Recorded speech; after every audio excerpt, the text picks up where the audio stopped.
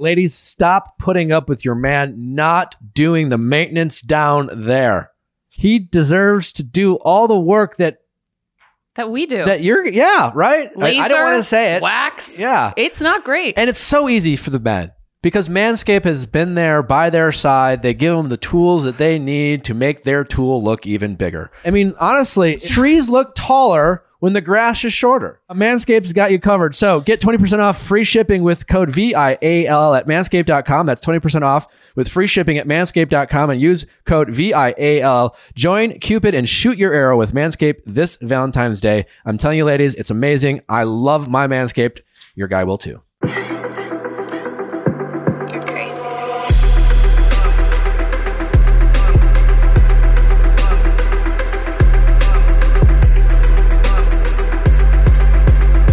What's going on, everybody? Welcome back to another exciting and new episode of the Vile Files. What do we call it? Going deeper or something like that? We call this Going deeper. Right? And I don't know.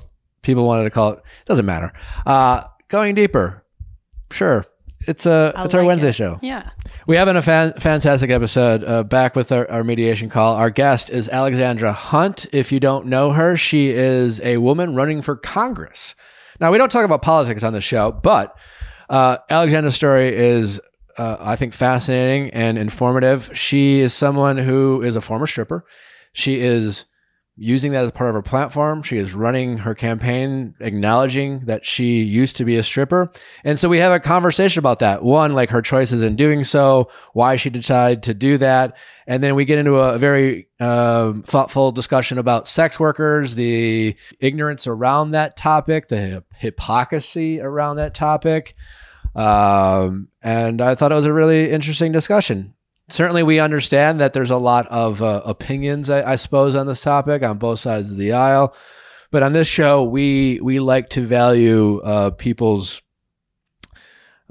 rights and dignity and safety for whatever they choose to decide to be in. And if you're going to be a consumer of something, you should be, understanding of the people who are giving you said content. Absolutely. Either way, I think it's a fantastic conversation that I had with Alexandra. We really appreciate her taking the time flying out here and sharing her story with us and having a conversation. I learned a lot. Hopefully you guys did too. And if you've ever wondered about that world, hopefully you will be more informed. Well, thanks for listening, guys. Don't forget to send me your questions at asknick@castme.com, cast with a K, for Ask Nick episodes or mediation. Want to thank... we want to thank the women who are getting their male partners. So far, we've only had heterosexual callers. Certainly would love some diversity in that arena. Or even friends, co-workers, siblings. But for the heterosexual relationships, thank you, ladies, for getting your guys to call in. The guys always think they're going to get crucified. Has yet to happen. In fact, sometimes it's almost like, it seems like we're going team... male counterpart. Again, it's mediation. We're just trying to get these people on the same page. And that's why we didn't want to name it any type of like court or judge this, because we're not trying to render a verdict. We're not picking and a winner. Assign blame. We're just trying helping to enhance each other. empathy. On the Ask Nick, we'll tell you if you're dating a piece of shit and to break up with them. But that's a different episode. That's a different show. Anyway, send in your questions. We appreciate all the people who do that. Don't forget to subscribe, review us if you're listening to us on Spotify, just go in right now, give us 5 stars without even thinking. Don't think, should I give him 4? Does he really earn? Just give me 5 stars. Give Please. us 5 stars, please. All right. Next week, Rachel Lindsay is with us. Hopefully, if she confirms, you won't want to miss that. If you thought she spilled the tea in her book, just you wait. Next week. There you go. Nice plug. Alexandra, thank you so much for coming. Thank you for having me. It's a real pleasure to have you. For the people who don't know of you, as I mentioned in episodes leading up to this, I think I discovered you on TikTok. You are currently running for office, Congress. Yes. And your part of your platform is talking about you used to be a stripper. Yes. And I was like, what a fascinating story. We talk a lot about dating and relationships on this podcast. We have people from all walks of life come on here. We're a sex positive show that doesn't like, we kind of like people from all different backgrounds. I think there's a lot of stigmas and assumptions about people who have stripped or who strip, and who would be no better to talk to than someone who's been in it. And what an interesting story. I think it's fascinating that you are running on the fact that you used to be a stripper, and I'm curious about that message. And I think it's, well, fascinating, certainly, and a lot to learn. So thank you for coming. Yep. Thanks for having me. I would assume, like, back in the day, if you're running for, I know very little about politics. Mm-hmm. And my assumption is, well, if you're going to run for office, you know, you do the background checks and you look for the good and the bad or whatever people perceive that to be. It's called opposition research. Okay, opposition research. And there clearly was a decision on the part of you or your team to say, well, I've done this and I think this is a good thing and I want to speak to it. And what was that dialogue like? And I'd love to hear, like, kind of that thought process. The decision to be upfront about my past working history was twofold. And it was one, that I was nervous that somebody could see my name or hear that I was running for office and just come out of the woodwork and be like, oh, that actually looks like a stripper I used to know. And then all of a sudden just have it come in from the left field and have it pull apart our campaign. The other part of that decision was that I was in community with different sex workers, and I was discussing planning on running for office and planning to launch. And they said to me, you know, don't leave us behind if you're going to do this. And so I think that to fall silent on a community that is so marginalized is harmful. Mm-hmm. And so I chose to kind of, I'll fight back against the stigma and the shame that is associated with this part of my past, and I'll lead with it so that I can advocate for a community that I'm a part of. Well, that's great. And how has the initial response been? I mean, what was that like when you're like, hey, by the way, I used to be a stripper? I was terrified. Yeah. I was so scared. I was scared that I was going to lose my job. I was scared that I was going to lose friends and family. And I just didn't know what, I was scared that I was going to like push my campaign totally off course. And I was pushed out of a job. I was coaching soccer at the time. I had 2 jobs. I was coaching soccer and I was working in cancer research. And the parents were concerned about the influence that I would have over their daughters. And so I got pushed out of that job by the club. And that was really hurtful because I am very devoted to my teams and I love coaching soccer. I did have friends who could no longer look me in the eye and did not support that part of my past. There is stigma. We get ugly comments all the time. But then there's also a growing movement of people who are like, that's actually part of my past too.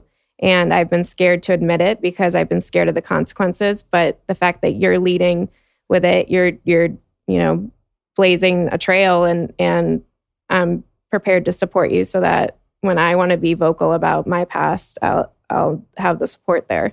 So it's been a mixed review. Yeah. Well, I'm sorry you've gone through any of the negative stuff, but I imagine that the support must feel really empowering.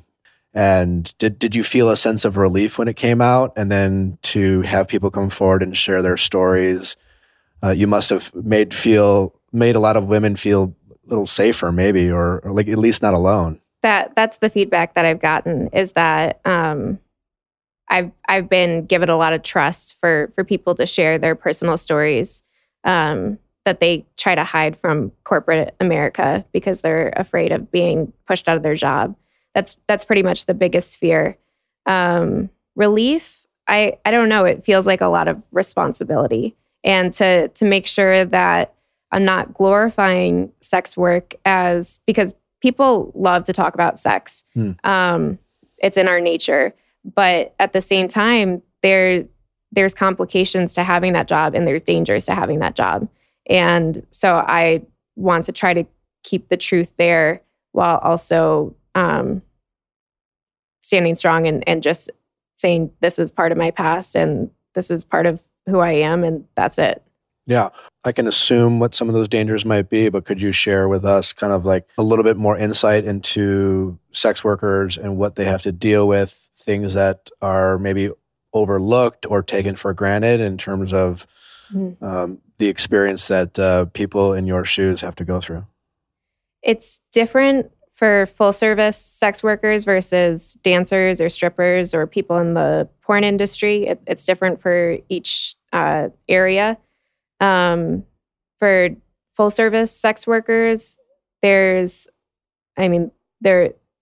disappearing. They're being killed. The danger's very real, and they're treated subhuman.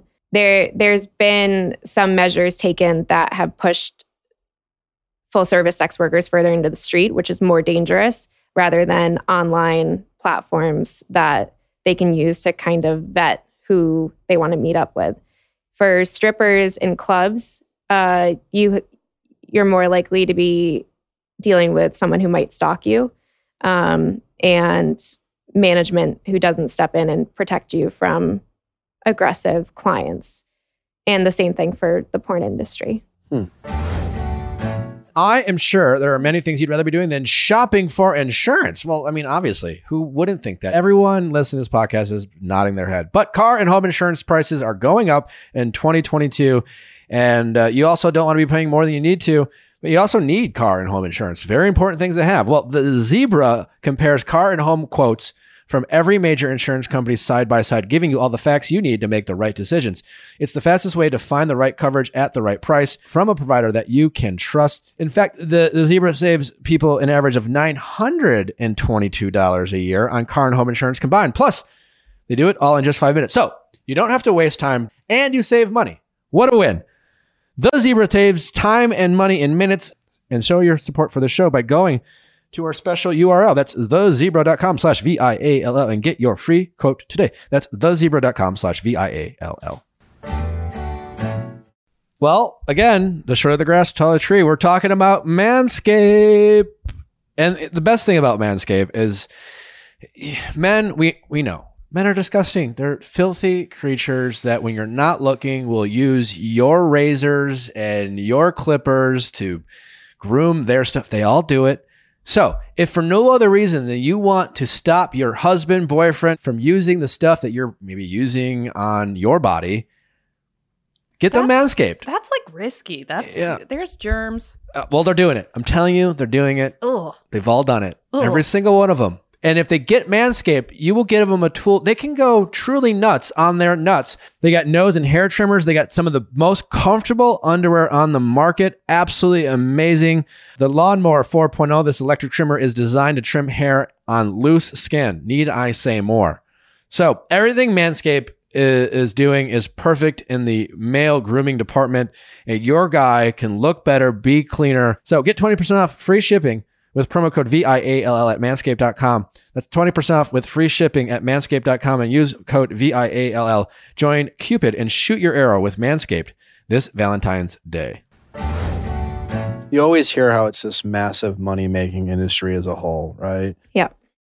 And so with money, there comes a lot of power and all these things. It's just kind of not talked about, right? Even though it's highly consumed by people. As a result, it sounds like, a lot of things are swept under the rug, or seems to be a lot of collateral damage with the people involved because there seems to be not a lot of insight into that world or how it operates, because it's almost like people just want to look the other way. It makes them uncomfortable. Yeah. I don't know, like OnlyFans has really risen in the past few years. Yeah. What are your thoughts on that? I don't know. I'm ignorant about, like, I know it exists. I know people are on it. I know some people, there's influencers on it who are just, it's a private thing for exclusive content. And there's adult content on there. But from the adult content standpoint, are you an advocate for it? Because to me, it sounds like it would be like a safer place. Because I got the impression like people in power would take a large percentage of the earnings that the sex workers were making. Yep. And OnlyFans allows them to make a much higher percentage of the content, to control almost their content a little bit more. Are you familiar with what happened with OnlyFans and their adult content? I remember recently they banned it for a period of time and then backtracked. Yeah. So the ban, that push came from banks, and banks are often fighting sex workers, and it comes also from conflating sex trafficking with sex work and not understanding the difference between consent. There were credit cards who were trying to push off the adult content of OnlyFans, and there was huge backlash, and the stocks plummeted, and people started to lose money. The people who, when you say people make a lot of money, it's not the workers usually. And so they backtracked and have maintained their platform. It was because of the banks. Mm-hmm. Did not know that. I thought it was more like a PR thing of OnlyFans or something. That's what they argued, but that's what they argued. Yeah, but it changed. So what changed it back to them allowing it? It was the backlash. The backlash and the decline in the stocks. And did the backlash come from more the OnlyFans audience, the sex workers themselves? The sex workers themselves. Yeah. Okay. Oh, they were pissed. I don't personally have an OnlyFans, but a lot of them just were like, all right, I'm going to pull out of this platform now and find a sex worker run platform if OnlyFans is kind of going to jerk us around like this and not advocate for us when it's time to. How long ago did you I don't know, did you stop stripping? Mm-hmm. Okay. And how long ago was that? And what I'm curious about is I would assume that decision to stop, what is that like? And is it hard to get out of if you want to get out of? And what are some of the pressures that people in sex work are facing, the fears, the dangers, all those things when they decide they want to do something else, and maybe they did it to pay for college or pay for whatever it is. Yeah. And then they get an opportunity, they don't want to do sex work anymore, and try something else. What is that stage like?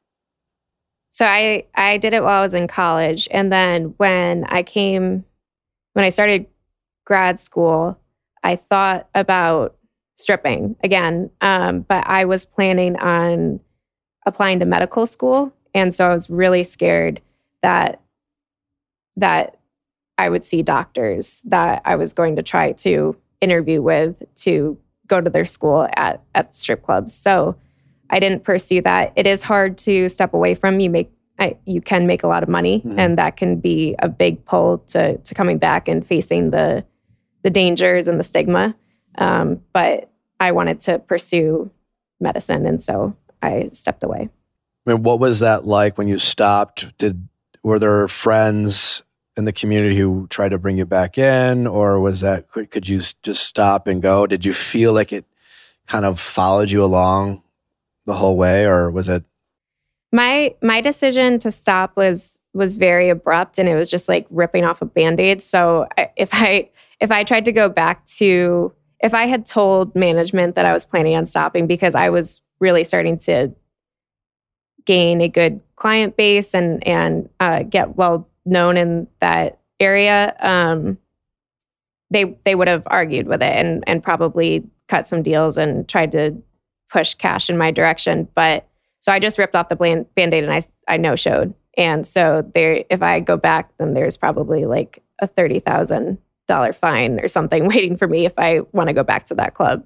So that's just one of the consequences of working with management at a strip club. And how do you think that industry could become more safe for the workers actually involved?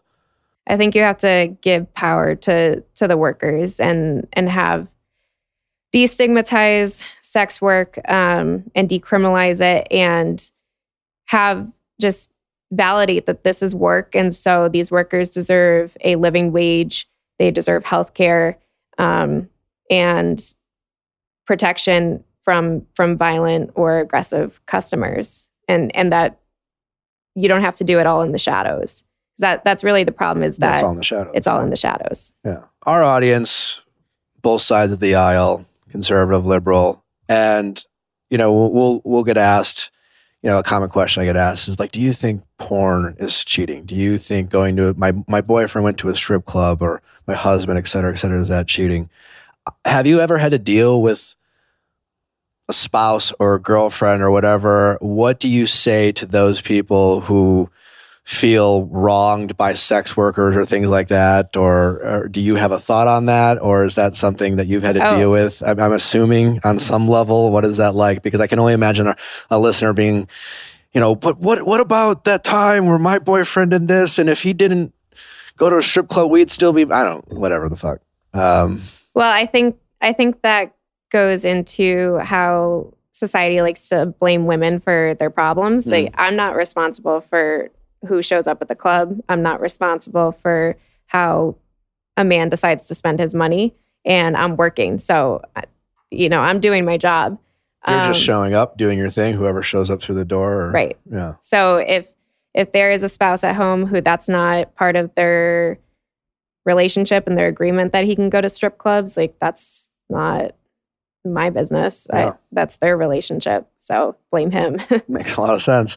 How many times when you were stripping did you recognize people in your community?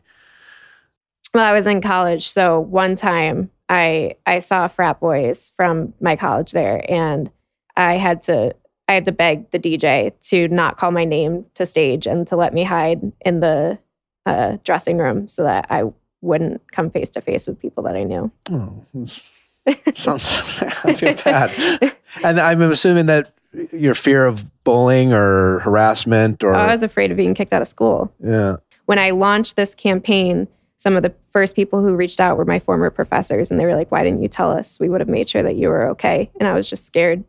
What did you feel like when they said that to you? Like Who? You, the people who said, I wish I would have known. Did you feel like, I wish I could have told you? Like, I guess I'm thinking... It moved me to tears. Yeah, I'm thinking like, God, it's nice that you heard that, but boy, if we could break down these stigma, because to your point, like, listen, people are watching porn, they are going to strip clubs. I mean, every bachelor party, or whatever, and it's one of the largest industries out there. I don't care what you believe in or who you vote for or how devout you are. People are watching porn and they're just not talking about it or lying and hiding it. And all these things are happening, and yet we seem to be taking it out most on the people involved, as if they didn't create the content, then it wouldn't be consumed. People will always find a way. And just like anything else, if people are going to consume it, you'd rather do it in a safer place, in a safer arena, rather than put it underground where bad things can happen and people can be in danger. And then you could have told someone and had a support system, but out of fear, you didn't. And right. It's sad. Yeah, I'm okay. No, I mean, it's just like, I know you're okay, but for all the other people, maybe who aren't feeling that or who are currently in a position that you were in. And that's why it was important that I be vocal about my past. Yeah. Have you become passionate about fighting for the rights of sex workers to continue to have them get the protection they deserve, all while people consume it? Yes, absolutely. One of my biggest passions is fighting for criminal justice reform, and sex workers are currently often considered criminals. So that is something that, regardless of what happens with this race, I'll be involved with. From Wondery, Even the Rich pulls back the curtains on the lives of the rich and famous and takes a peek at the wild world of celebrity. In an all-new season, they look at the strange and terrifying case of the kidnapping of Patty Hearst. One night, 19-year-old college student Patty Hearst, happened to be the heir of the Hearst newspaper fortune, was abducted from her apartment. She was kept in a closet for weeks while her captors demanded millions from the Hearst family. In a shocking twist, Patty stunned the world when she walked into a San Francisco bank with a machine gun and robbed it with her captors. She was no longer Patty. Her nominee was Tanya. She would be a fugitive for a year before being arrested. When this cult-like band of criminals kidnapped Patty, she was had to survive in any way she could, doing things she never thought she would. she was she brainwashed? Was she a victim of Stockholm Syndrome? Well, you can find out on this episode of Even the Rich. Very fascinating stuff. Layers, people. We like layers. So follow Even the Rich on Apple Podcasts, Amazon Music, Spotify, or you can listen ad-free by joining Wondery Plus in the Wondery app. What can people at home do if they want to support and if they want to, if you've touched the nerve of someone listening, how can people who are consuming porn of any kind or sex work and they look in the mirror and say, fuck, hey, if I'm gonna do it, I can't be a hypocrite and judge the person performing. Right. How can I support the rights of the people who are giving me the content that I'm enjoying or watching, and or fellow women who maybe they don't watch porn, but or they watch it with their partners. You know, a lot of couples do that. How can they participate and advocate for the rights of the people whose rights who've not been met? I mean, there's groups all over the country that they can give money to, that they can get involved with. I think it ties into for women, their economic independence and upward mobility. So making sure that we close the wage gap, and supporting activists and future politicians who are running on such platforms. Do you think it's hard? I mean, how many politicians like yourself? You can stop right there. None. Yeah. That'd be my guess. Yeah. Mm-hmm. That's got to be the challenge, right? Because even I think the most progressive of politicians would still be afraid to touch that topic. Yes. So that's something that I have been really proud of with candidates who are running this cycle, is that because I'm running on such a sex worker positive platform, that they've been talking more about sex work and including it more in their platform, but they just don't face the same stigma that I get for having participated in it. Yeah. I feel like this is one of those things where hopefully it doesn't take that much time, but it's one of those things where do you feel is almost like a trailblazer? You're a trailblazer in this. Yeah. When is the election? When are you? That's a great question. So today there's supposed to be a deadline in the state of Pennsylvania deciding what the redistricting is going to look like, but they're still fighting over it. So it's likely that my primary is going to be pushed back. But right now it's May 17th. Did you guys have any questions? Yeah, I think it's really interesting the way you're using TikTok, because I think something that's like so present, I think right now in politics among all people is just there's this sense of people who do participate in politics and it's very partisan and divisive. And then there's people who I think disengage. A lot of it has to do with this sense of like both sides are wrong. And with TikTok, it feels like you're really extending an arm to people who might be more disengaged from politics. And I'm curious like how you've crafted that strategy in doing that. So I get asked by so many different groups who are trying to figure out TikTok and how to use it for activism. And I don't have a good answer. We're trying to figure it out too. And we are trying to draw in young people and draw in people who aren't typically our super voters who come out every time, but get them involved because we need them involved. And we're really at a tipping point in this country of going one direction or another. And so we just need more voices and more people getting involved in voting and understanding the importance of it. We sent out this questionnaire to some of our guests, which you answered. Mm-hmm. And I really loved some of your answers. Do you remember what you wrote when we asked what's one area where women could be more empathetic towards men? There's a lot of toxic masculinity out in the world, but I believe it comes from a lack of framework and examples within our society of how to be healthfully masculine. So I tend to blame the environment before I tear into any individual. I try to praise men who are feminists in my life so they can encourage other men to be more like them and follow their lead. So thank you, Nick, for having majority women on your show. Right? You're My a feminist, pleasure. right? Yeah, 100%. Yeah, I think feminism is more of like a mindset because men can be feminists. Sure. And I mean, I understand that you believe that men and women are equal, but it's more of a, how do we get to that equality and how do we move forward together? And it's like a rise by lifting others sort of mentality. Mm-hmm. And so when you have a platform, which you do, and you're having a majority of women on, you are growing your platform, sure, but you're also lifting others with you. And that's feminism. Great. I didn't think of it that way, but I like that. I like that definition. I also, because I feel like sometimes I always get like, well, the three of us will debate this, but whether it's politics or just society, dating and relationships, it feels more divisive too. Technology seems to be radicalizing people. And so whatever the topic is, it seems to be harder and harder to connect with people. And it just feels like it makes your job harder.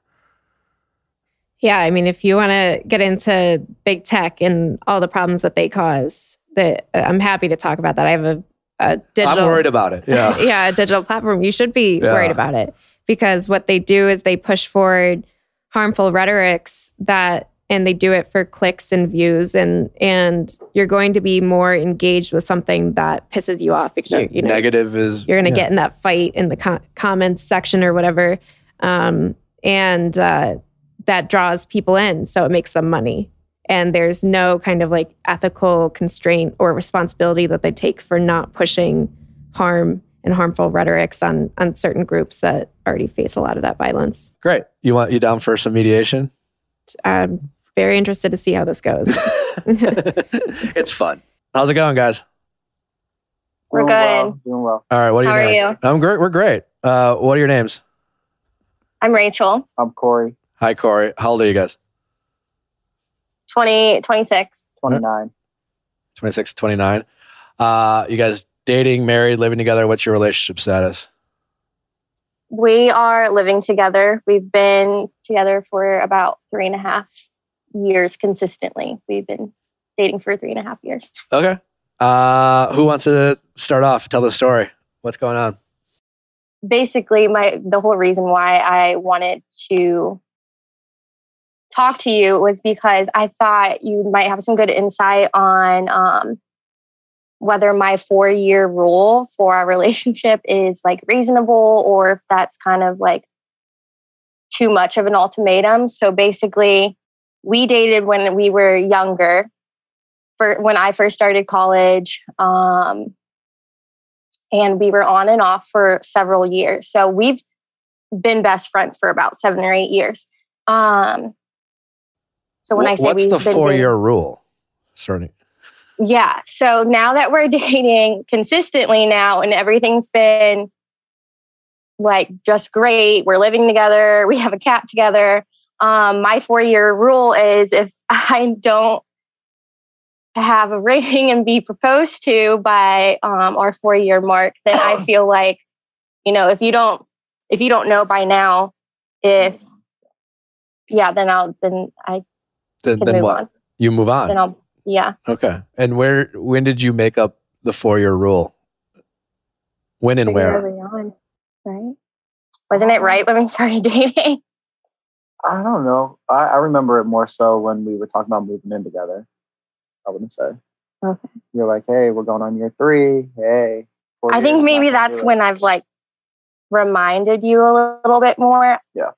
I remember it as like I put that rule pretty early on, just because we did date like beforehand, and like we know everything there is to know about each other. And so yeah, we dated when we were younger, first starting out college. We broke up for a few years, and I mean, we kept in contact and stuff like that, but then we started dating again 3 years ago. Okay. Yeah. And we're coming up on year four of your 4-year. Yeah, in October. And how much are you guys fighting about this? Is this becoming more contentious, or are you feeling the pressure? Are you applying pressure? And like, in all seriousness, are you going to break up with him if he doesn't propose to you? Yeah. So our 4 years is October, but our lease doesn't renew until like the April month. So we're going to renew our lease this April for another year. And come like next April in 2023, it's more of like, all right, are we going to renew a lease or get another place together? And to me, that's kind of like a good conversation starting point of like, we shouldn't renew a lease together. Corey, what are your thoughts? What are you ready? Are you in a place where you want to propose, or what are your thoughts on marriage and engagement? So I think her ultimatum is actually reasonable. I don't think it's right for people to make people wait forever. I don't know. I've been through a lot of things in the past few years that I've just, it's the cliche. I've seen everybody that I know be divorced. You know what I'm saying? And I've seen a lot of people that I grew up that were aunts, uncles, just adults that were around. Now they're in their late 40s, early 50s. Their kids are out of high school, and now they're starting the dating world again.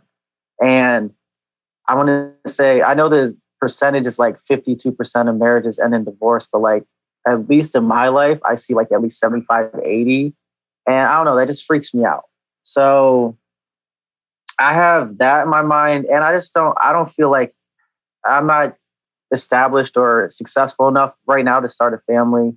Because I don't want to bring kids into a world that have to struggle for things. We both kind of grew up poor, and I don't want my kids to like need for the same things I did.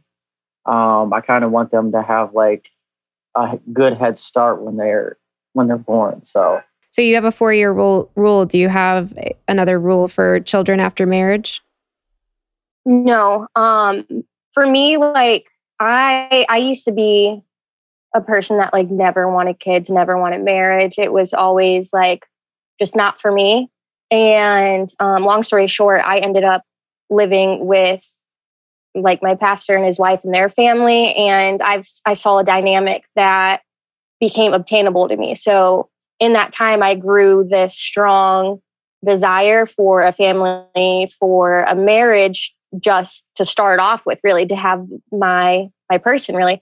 And I knew that was something that, is for me and that like I can do. And so that's been a strong desire. So I don't necessarily have a rule as in like children. And I think I don't even think that would be like an issue if like how many years until we have children after we're married, because like we both kind of want to be parents like soonish. It's just a matter of like, are we going to be parents in or outside of a marriage or at all? Sounds like Corey is more focused on, hey, things can change. He's being more pragmatic about this situation. You're being a little bit more optimistic about the situation. I don't think either's wrong or right, but I think it just kind of speaks to like conversations you guys might want to have about conversations you'll need to keep having, right? Just because like the fact that you went from not wanting to seeing yourself to have kids to now seeing that is this kind of recognition that things can change. Right. And relationships often don't work out because we assume things will never change, and they change, and then we don't want to face the reality of that change. And just like recognizing that, I think sometimes can go a long way with a couple, because like, I mean, your 4-year rule is kind of silly. I think so. I mean, is that okay for me to say to you? Do you recognize it's a little kind silly? I mean, yeah, that's your opinion. That's fine. To go back to Corey talking about wanting to be in a place of economic stability so that he can provide for his family. Do you see how you have a timeline of 4 years and that is your marker? But for Corey's, his marker is some sort of economic marker that he wants to achieve before he proposes and starts a family. And do you think that you could find a way to the both of you get to that economic marker so that he can feel comfortable having that stability for the two of you? Because I mean, you're both saying you have a good relationship and you're happy, right? Yes. Yeah. So it sounds like you want to be together, and it's just, you have different ways of measuring taking that next step. Yours is time, his is economic stability. I guess fear of the unknown a little bit too, right? Yeah. And And also, like, and what I mean by silly too is it seems like you guys really care about each other. Like, it seems like you guys want to make this work. That seems to be something you guys agree on. That's great. I'd hate for you to break up with him because he's feeling angst about the future, whether it's his economic situation or there's just like a fear of like what happens when things change. How are we going to still feel about each other? And you're just like, nah, 4 years. You know, and do you want him to propose to you if he felt angst about the future just because he was afraid to lose you? Yeah, absolutely not. I guess my like logic or reasoning is more so like, how do we measure like when you feel ready? Like, how do you measure that economic status or whatever it is, and like how long is too long? Like I grew up in a household where my mom her boyfriend didn't propose to her for 8 years. And I saw like what that did to her and how upsetting that was like emotionally for her. And I kind of just like have a fear that I'm just always going to be the one waiting. Sure. That makes sense, but also also you can understand why you're a little more sensitive to that topic than someone else because you saw your mom, suffer a little bit for it or affected her mental health and she was sad about that. But you just want to be careful not to bring that into your current relationship. Well, I understand that you've been dating for a period of time, but... And you were best friends first. So it sounds like you have a really solid foundation. Oh, I think I come from the opposite side because like she said, her mom had to wait. But my mom was like a teen pregnancy and then she felt like she had to get married. And then that marriage ended in complete disaster. Same thing happened to my sister, my dad, my stepfather had an early marriage too, where he got married very early and then they were divorced like a year later. So like, I see a lot of people who get married very early and then I see things fizzle out or end tragically, like to where the point where you're fighting over kids or you're not letting people see kids on the weekend and stuff like that. And I don't know, like, I know 4 years is a long time, but at the same time, like even my family's like, hey, you got to marry her. And I'm like, guys, take it easy. You're all divorced. Well, it kind of just depends on what you guys did in those 4 years. And I don't know, like people could just be like, I don't know, maybe you guys just like traveled and never talked about the future. Or maybe you guys, it all depends. Rachel, what matters more to you? And I'm curious, is it the ceremony or what marriage means, or is it just having the stability of a commitment? I like the stability of a commitment, like that affirmation that like, I'm always going to have him to turn to really. And like, I know I have that now, but it doesn't help when you have outside pressures. I mean, every time we go to any family member's house or event, it's always one of the main topic of questions for the two of us. And I don't think that helps my like own concerns and worries either. Have you guys talked about, forgetting about like marriage, have you guys talked about your beliefs on a future together, raising kids, handling money, roles and responsibilities, who would do what when? How do you feel about certain things? Like, how much do you guys talk about that type of stuff as it relates to your future? I would say a fair, yeah. Like, there's always like situational conversations that get brought up, and we're like, what would you do in this? And what do you think about this or this like style of things? I will say we both have an understanding of how each one of us would function in all these many different roles. So, I mean, for myself, I don't know if you disagree, but like, I feel like I have a very good understanding of like how Corey would act within different situations, different roles, different environments. And would you say vice versa? Yeah, I would say so. The thing that worries me right now, I've been working 7 days a week for about 3 years now. And as much as I want to have like a kid and a family, I know that she needs a lot of attention, not like not trying to make that like a slur or anything, but like she likes company. So like she gets frustrated when I'm not around all the time. And that worries me. And also like, I want to be a dad that's present. I don't want to be one of those dads that's always gone because I'm at work or something. You know, I want to be a coach for my kids if they play sports, or I want to come home and help them with their homework and stuff. And right now that's just not feasible. And I just don't want to be a dad that's not present because I'm trying to pay the bills. It seems really fair. Yeah. Mm-hmm. So hearing him say that, Rachel, what's that make you think and feel? In agreement, really. It's always a constant of like, I understand where you're coming from. And it's tricky because this isn't really like a fighting manner, like of a topic. It's mostly just like, he understands where I'm coming from. I understand where he's coming from, but like, where is that like middle connect? And like, when is that? I mean, you're legitimately considering not re-upping your lease without a proposal. Sounds kind of serious. It sounds serious because everything else seems like quite lovely between you two. Like, we just started talking to you. Corey, do you want to get married someday? Yeah, I do. I'm kind of a little different now because when I was younger, I was like, I want to be married by 25. I can't wait to have kids and stuff like that.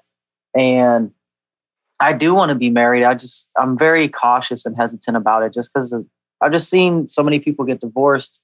I saw it growing up and I've seen it even more frequently in recent years. So I think as much as I should put myself in other people's shoes when their situations come to like relationships, it still scares me because I know that, you know, people change. I'm a totally different person than I was 5 years ago.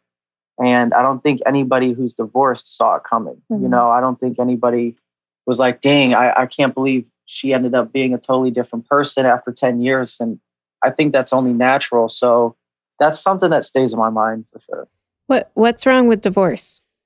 I feel like it's a failure. I don't want to say people who are divorced have failed or anything, but I feel like when you get married and you start a family, if you have to end up breaking that family up, I feel like in some way that's a failure. Just from personal experience, like I said, I don't want to call anybody a failure or anything like that, but I don't want to. It's something you want to do once. Yeah, I definitely don't want to be like a part-time father or anything, only get to see my kids half time. All right. Do you think breakups are a failure? Do you see them that way? Yeah, I tend to look at them that way. Instead of just people growing in different means and different ways and they grow apart? Yeah, I mean, I see that like rationally too, but then there's been other breakups where I'm like, dang, I could have done this. I could have been more sensitive towards that or something that could have helped. You could say that in your relationship though. Yeah. Right. I mean, we can always do better. Yeah. But yeah. I think the thing with dating and relationships, most people view like a failure because it's the loss of their time, their investment. They see it as a waste of time. But they learned. I agree with you on it. Shouldn't be thought as a failure, but I think we personally feel that way in the moment. Have you guys considered like couples therapy to talk about this topic? She does. and why not you? I just haven't. I don't know. I haven't thought about it. Now, I'm curious, when you say, Rachel, when you brought it up, and I think that's great, are you doing it because, and I don't, try to be honest, are you doing it because you're hoping that therapist will convince him to get engaged because you think, or okay, you're just trying to get on the same page? Okay, good.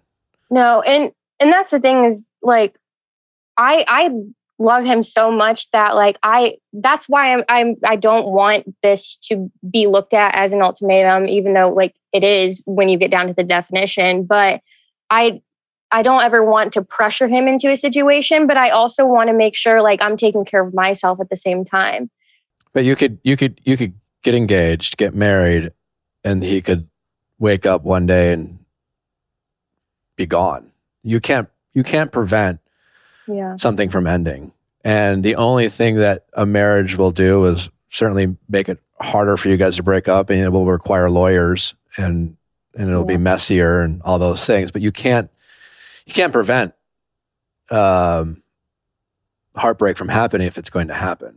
I guess it's also for me, like I was saying earlier, it's just that affirmation that like you're going, as you said, like he's not going to be there forever or something could happen. But like, it's an affirmation that like, you're here, you're going to be here for like my life. Is there something Corey could do? If let's say he's just like, listen, I'm just not in a position to get down on one knee. I can't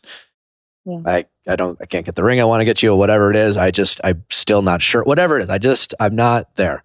Is there something Corey could do to still commit to you in terms of like his words of affirmation of like, you're the woman I want to marry. If I don't want to put your words in your mouth, Corey, but I'm assuming you guys have talked about this stuff. Like, is there anything he could say to you about that this is the path he's on, but he just wants to get into a place that doesn't feel like it? Think about like these ultimatums that you don't want to be ultimatums. Like once they're said, you can't like unsay it, Yeah. So if he gets engaged to you before this lease is up, I don't see a world where he can't feel like he did it partly because, or even you, that it was part of your ultimatum. It's not being born out of a place of love and commitment. It's being born out of a sense of urgency and fear of losing you. And I do feel like that will be something that you will have to deal with in the future, because once things settle, and there might be a period of bliss and enlightenment of a honeymoon phase because you're engaged and excited, and Corey is like, yeah, this is great. But at some point, if things go bad and you have a hard couple months or years, or you have a struggle, maybe Corey loses his job for a period of time, something happens, I don't know, there's a recession, and he feels this pressure or angst, that energy might be directed towards you, call it resentment, for feeling like it's not something he really wanted to do, or et cetera, et cetera. I would just be careful about that. And I would, I know, and that's a good point. I definitely wouldn't want that. But I think that we're both saying that Corey has some concerns that need to be heard, but you're also expressing needs that you need more affirmation. And maybe it's not words, but what would make you feel more secure in your relationship that this is that he wants? I mean, Corey, you want this for the long term right now? Mm-hmm. Yeah. What do you need besides a proposal? No, yeah, I guess just that understanding that affirmation is like, for the longest time, whenever marriage did get brought up, it was like, he didn't know if it was with me. So for the longest time, I'm like, forget that you just like want to be married, but like, could you see that with me? Like this was at like a 2-year mark. And that was like the scary thing for a while, was just like, you're saying that you possibly want this one day, but you're not even sure if it's like with me. He said that to you. Yeah. Okay. But is his tone different now? Like now he knows? Has that changed? Or is it still unclear? Yeah, no. It's changed. It's clear. Well, there's 2 different ways to look at that, Rachel. You can be upset that at one point 2 years ago he wasn't sure. Yeah. And even though you wanted him to be, but he is sure, which shows progress. It shows that he can be at a place at one point, and it shows that he can grow, just like he can one day be ready for an engagement. Yeah. And Corey seems thoughtful, like it sounds like well-intentioned. You both seem to have justifiable reasons why, part of your past or things you guys experienced are like triggering these feelings. Yeah. So it doesn't sound like someone who can't get to where you want him to be, because he used to be at a place where you didn't want him to be, and then he got to where he wanted to be, which is knowing that he does want it to be you. And that's a positive sign.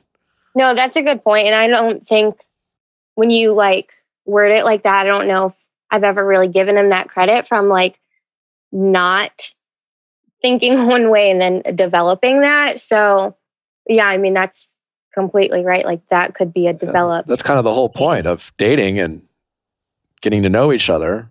I mean, I say this all the time. You listen to my show. People will start dating, they'll fall in love, and they'll make all these promises and have this honeymoon phase.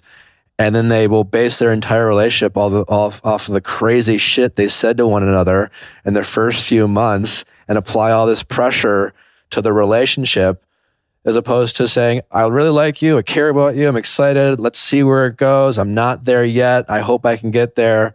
And sometimes we don't like to hear, I'm not there yet, and we'll see that as a negative rather than like a thoughtful response to like, you know, we talk so much about like love bombing and things like that, where people are saying things that they don't really mean.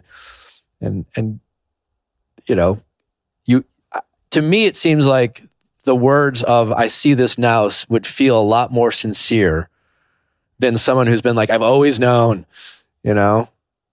And I would put a little more trust in those words that came from Corey than a guy who every time you asked, do you know it's me? Do you know it's me? And he was just like, yeah, no, totally. Because he had the guts to one time tell you it wasn't, or he wasn't sure. And that probably was hard for you to hear. And sometimes establishing trust in a relationship is having the guts to say to your partner things that you know might upset them and they don't want to hear, but you say it because you want to be truthful so that you can work through those things. And that seems to like a good sign to me. Yeah. But, and he's always been truthful and very...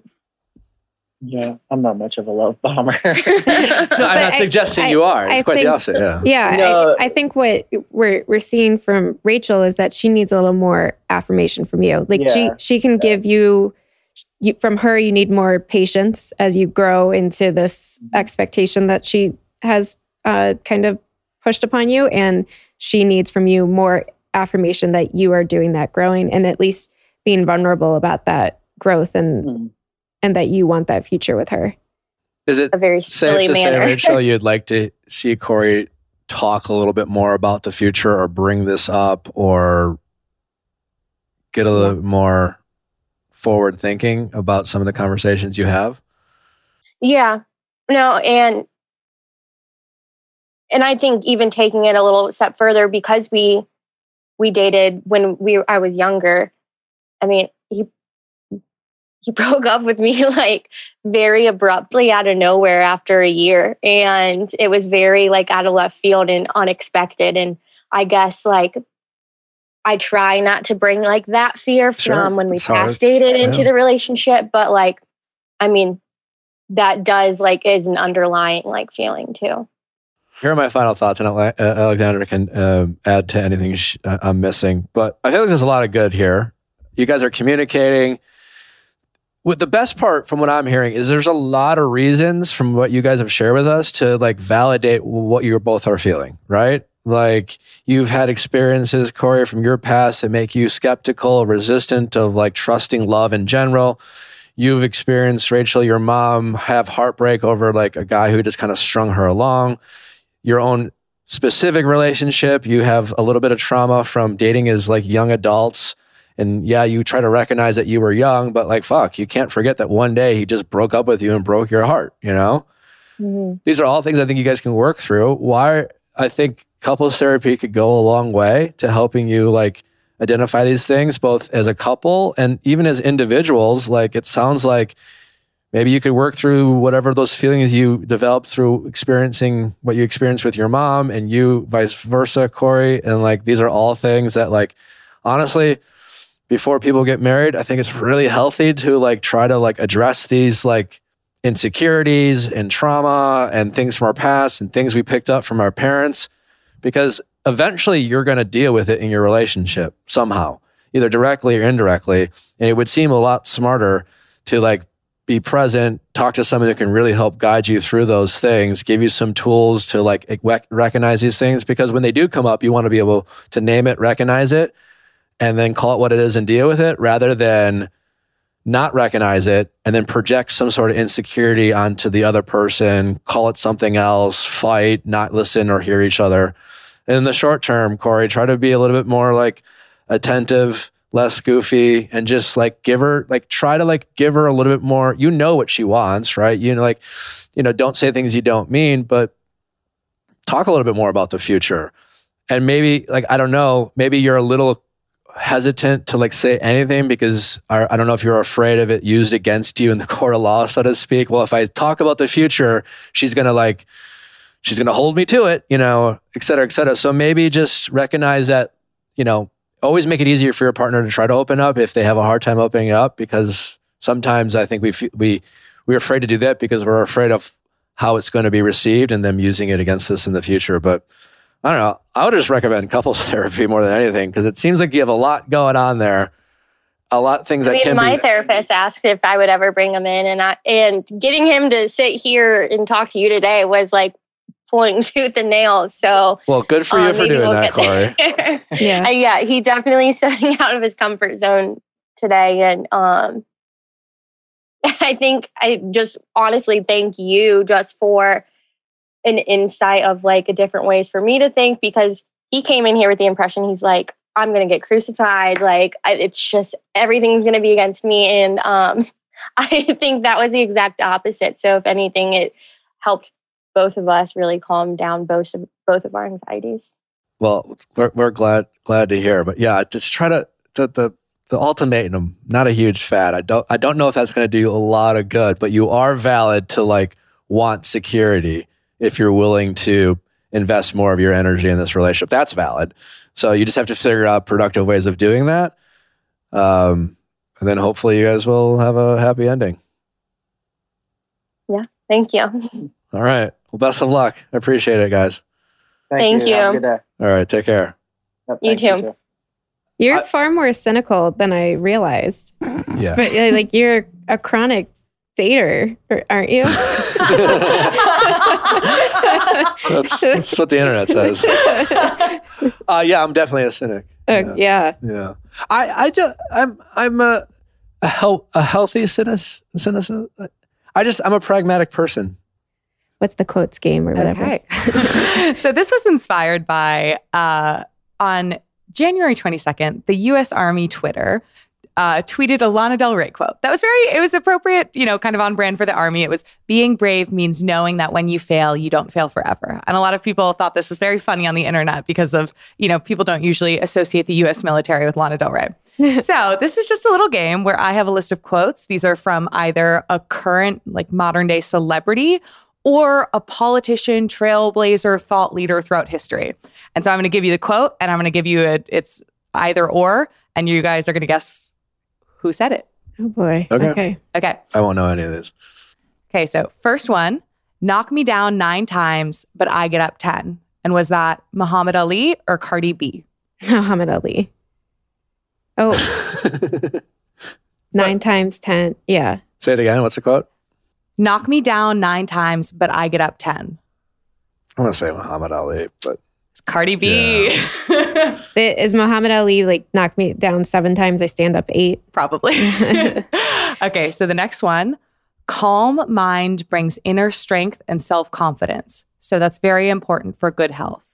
Was this a quote by the Dalai Lama or Gwyneth Paltrow? Gwyneth Paltrow, just because Cardi B was the last one. No guess, Nick? I want to say Gwyneth Paltrow, but I'm going to say the Dalai Lama just for... It was in fact the Dalai Lama. Okay. Shoot. Okay. Are we playing against each other?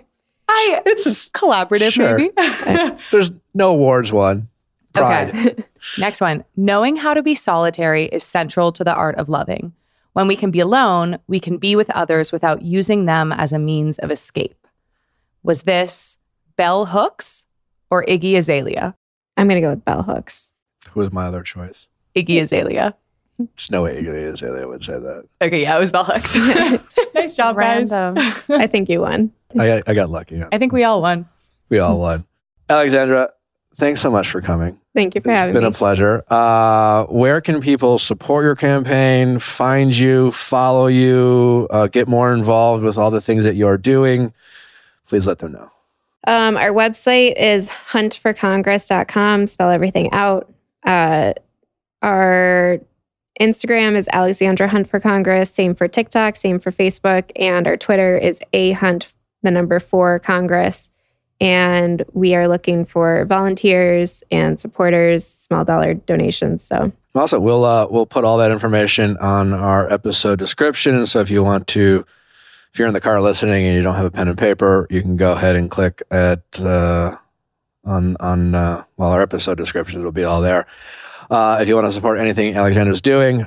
Thank you for coming. It's been a pleasure. Thank you for sharing your story and your insight, especially on sex workers and the rights that they haven't had. And I think we can all agree that there's a lot of room for growth in that area. And appreciate you sharing that story.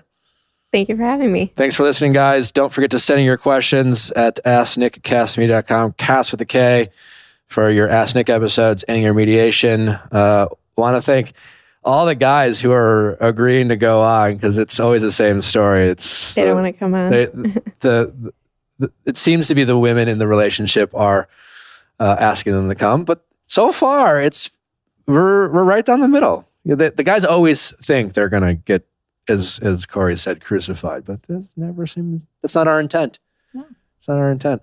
So thanks for listening, guys. Thanks for sending those questions. We'll see you next time. And next week, Rachel Lindsay, my friend, will be back in studio talking about her book, her life, all the things that are going on. It'll be great. Rachel's always great. We'll see you then. Bye.